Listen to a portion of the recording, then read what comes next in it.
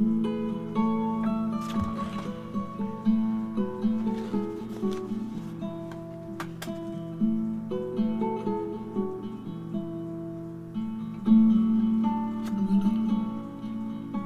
there, and thanks for joining me on the podcast today. Fathers in the home. Black fathers in the home. That's my topic. Today we are just finishing up a week from the 9/11 incident in New York, in which America was tragically attacked and put on notice, and we responded. But today I would like to dedicate this particular podcast to a man by the name of Todd Beamer.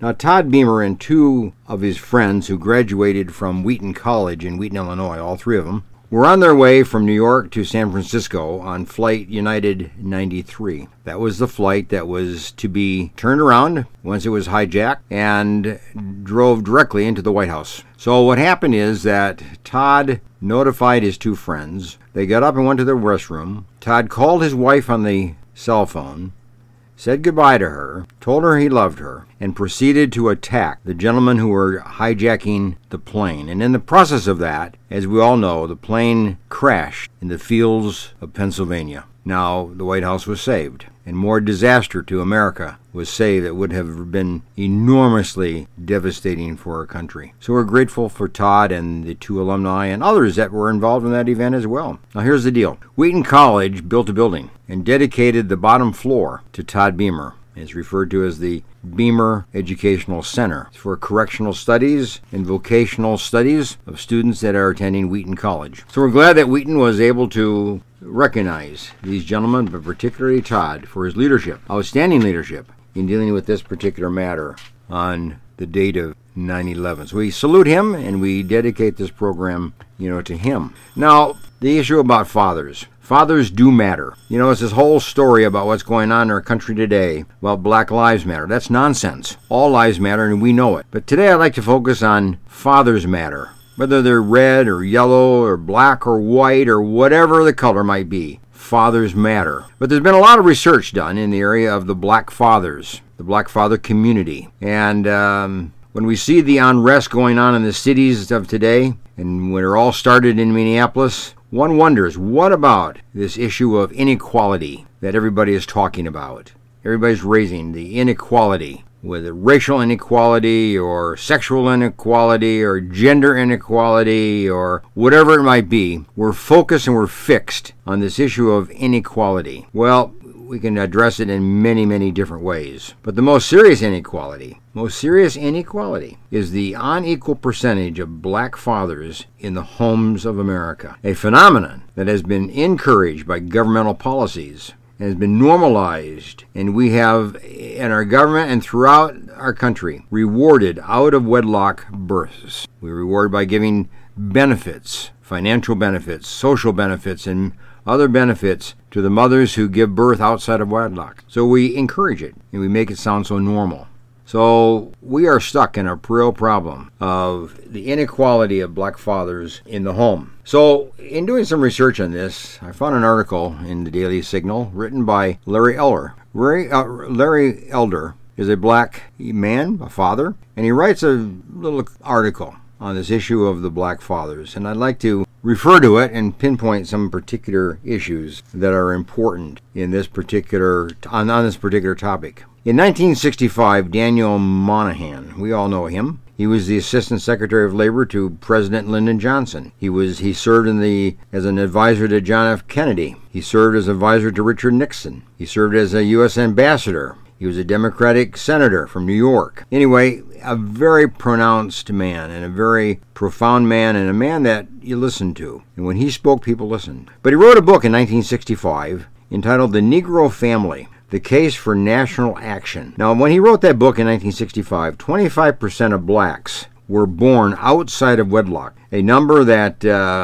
we all decry and we all say is catastrophic to the black community. And here's what he wrote in his book. A community that allows a large number of young men to grow up in broken homes, dominated by women, never acquiring any stable relationship to male authority, never acquiring any rational expectations about the future, such as the community asks for and gets chaos. Crime and violence and unrest and unrestrained lashing out at the whole social structure is very near to inevitable. In other words, we're going to get it. If we allow broken homes to be of that nature, where they're dominated by women and they're unstable relationships with male authority, kids are going to end up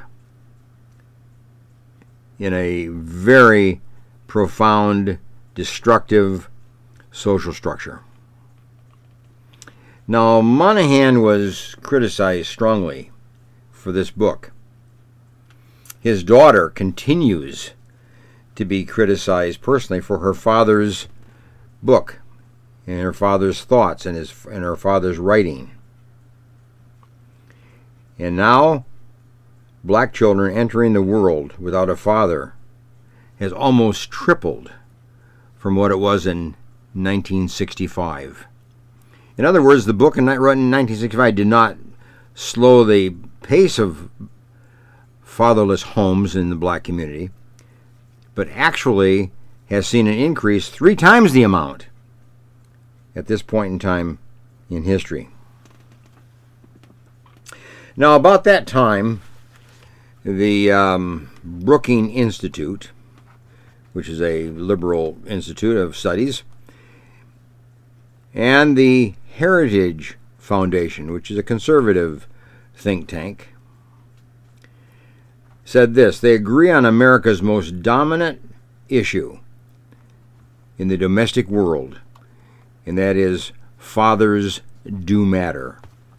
So whether you're Democratic and liberal or whether you're Republican conservative, you would agree together that fathers matter, particularly in the black community.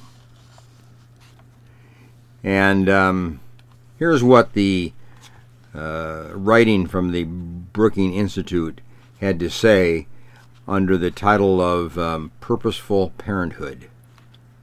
Purposeful Parenthood. The effects on children of the increase in single parents is no longer much debated. They do less well in school, are less likely to graduate, and are more likely to be involved in crime, teen pregnancy, and other behaviors that make it harder to succeed in life. Not every child raised by a single parent will suffer from the experience, of course, but on the average, a lone parent has fewer resources, fewer sums of money at his or her disposal, and less time to raise a child. The article goes on to say this: poverty rates for single-parent families are 5 times those of married parent families. The growth of such families since 1970 has increased the overall child poverty rate by about 5 percentage points. Recent research suggests that boys are indeed more affected than girls by the lack of a male role model in the family. If true, this sets the stage for a cycle of poverty in which the mother-headed families produce boys who will go on to be fathers of their own children outside of marriage and repeat the process another generation. Devastating statement. Fatherless homes, devastating results. Now here's another statement that was made in an article published in the Brookings Institute in 2014. It was entitled "The Unequal Burden of Crime and Incarceration on America's Poor." Benjamin Harris of the Brookings Institute wrote this: for an African American child whose father does not have a high school diploma, there is roughly a 50% chance that his or her father will be in prison by the time the child is 14 years of age. That is how so many of our nation's children, the poor, minority children in particular, grew up with an incarcerated parent that makes their own chances of success much harder. And here's another article written in 2012 and by Robert Rector. It was entitled "Marriage, America's Greatest Weapon Against Child Poverty." Here's what the article said: Child poverty is an ongoing national concern, but few are aware of its principal cause, the absence of married fathers in the home. According to the U.S. Census, the poverty rate for single parents with children in the United States in 2019 was 37%. The rate for married couples with children was 6.8%. Being raised in a married family reduced the child's probability of living in poverty by about 82%. In other words, it's not what job you have, it's what kind of a home you come from. Some of these differences in poverty is due to the fact that single parents tend to have less education than married couples. But even when married couples are compared to single parents with the same level of education, the married poverty rate is still much lower, 75% lower. Marriage is a powerful weapon, the author says, in fighting poverty. In fact, being married has the same effect in reducing poverty that adding 5 to 6 years to a parent's level of education. So there you are. You know, another research study that I became aware of, and I tell young people almost every day that come into my office and consult me for various reasons, I pause to make sure they hear this, that if a high school student graduates and a high school student gets a full-time job, and then the high school student who graduated and gets a full-time job does not have children until he's married or she's married, will have a 2% chance of living in poverty. But if they violate those 3 points, they don't graduate from high school, they don't get a full-time job, and they have children early before marriage, they have a 70% chance of living in poverty. So poverty isn't the job you have or don't have. It isn't the race that you have or race you are or not. It's the fact that you live a life that's oriented towards achievement and towards accomplishment and towards success. And you build you lay the building blocks for success. And those are the building blocks.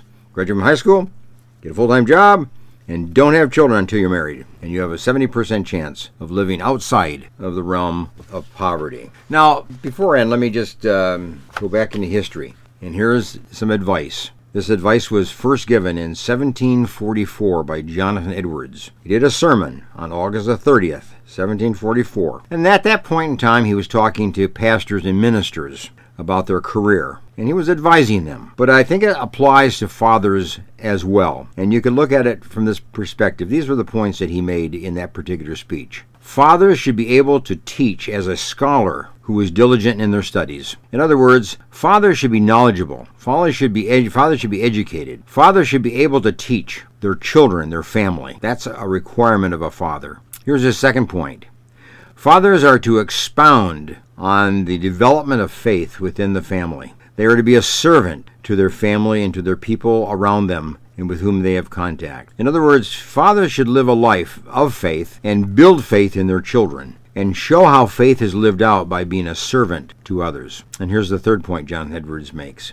Ministers, or fathers, should be a burning and shining light set apart to serve the whole family, the whole community, the whole country, universally, not just their own family, but beyond their own family. In other words, fathers have a responsibility to reach beyond their home, beyond their own family, and influence many outside of the home. And here's the last point. Fathers should be discreet in all their behavior, in all their relationship. That's pretty good advice for fathers. Whether you're black, white, yellow, brown, red, whatever. Pretty good advice for a father. If that's the kind of father we would have, we wouldn't have racial tension today. We wouldn't have fatherless homes today. We wouldn't have a high crime rate that we have today. We wouldn't have kids struggling in their lives today. We would have kids graduating. We'd have kids being successful in school and successful in employment and successful in their social life and in their relationships. It's how we're raised. It's not how much income we have. It's not the income level. It's the type of home. It's the type of education, the level of education, and how seriously we take education and work and family life and marriage and family. So there you are. a very profound statement relative to how we can make adjustments in our social culture today. Adjustments we should have made years ago, but it's not too late. We can still make those adjustments today and make sure that we start advancing and advocating for and help develop and advance the process of fathers being in the home, staying in the home, being married and raising their children as responsible young adults. It's the father in the home, particularly the black father, but it applies to all of us. Anyway, nice to have you with me, and thanks for joining me today. And the whole idea here of the fatherless home and replacing it with a father in the home. That's what's important. Bye for now.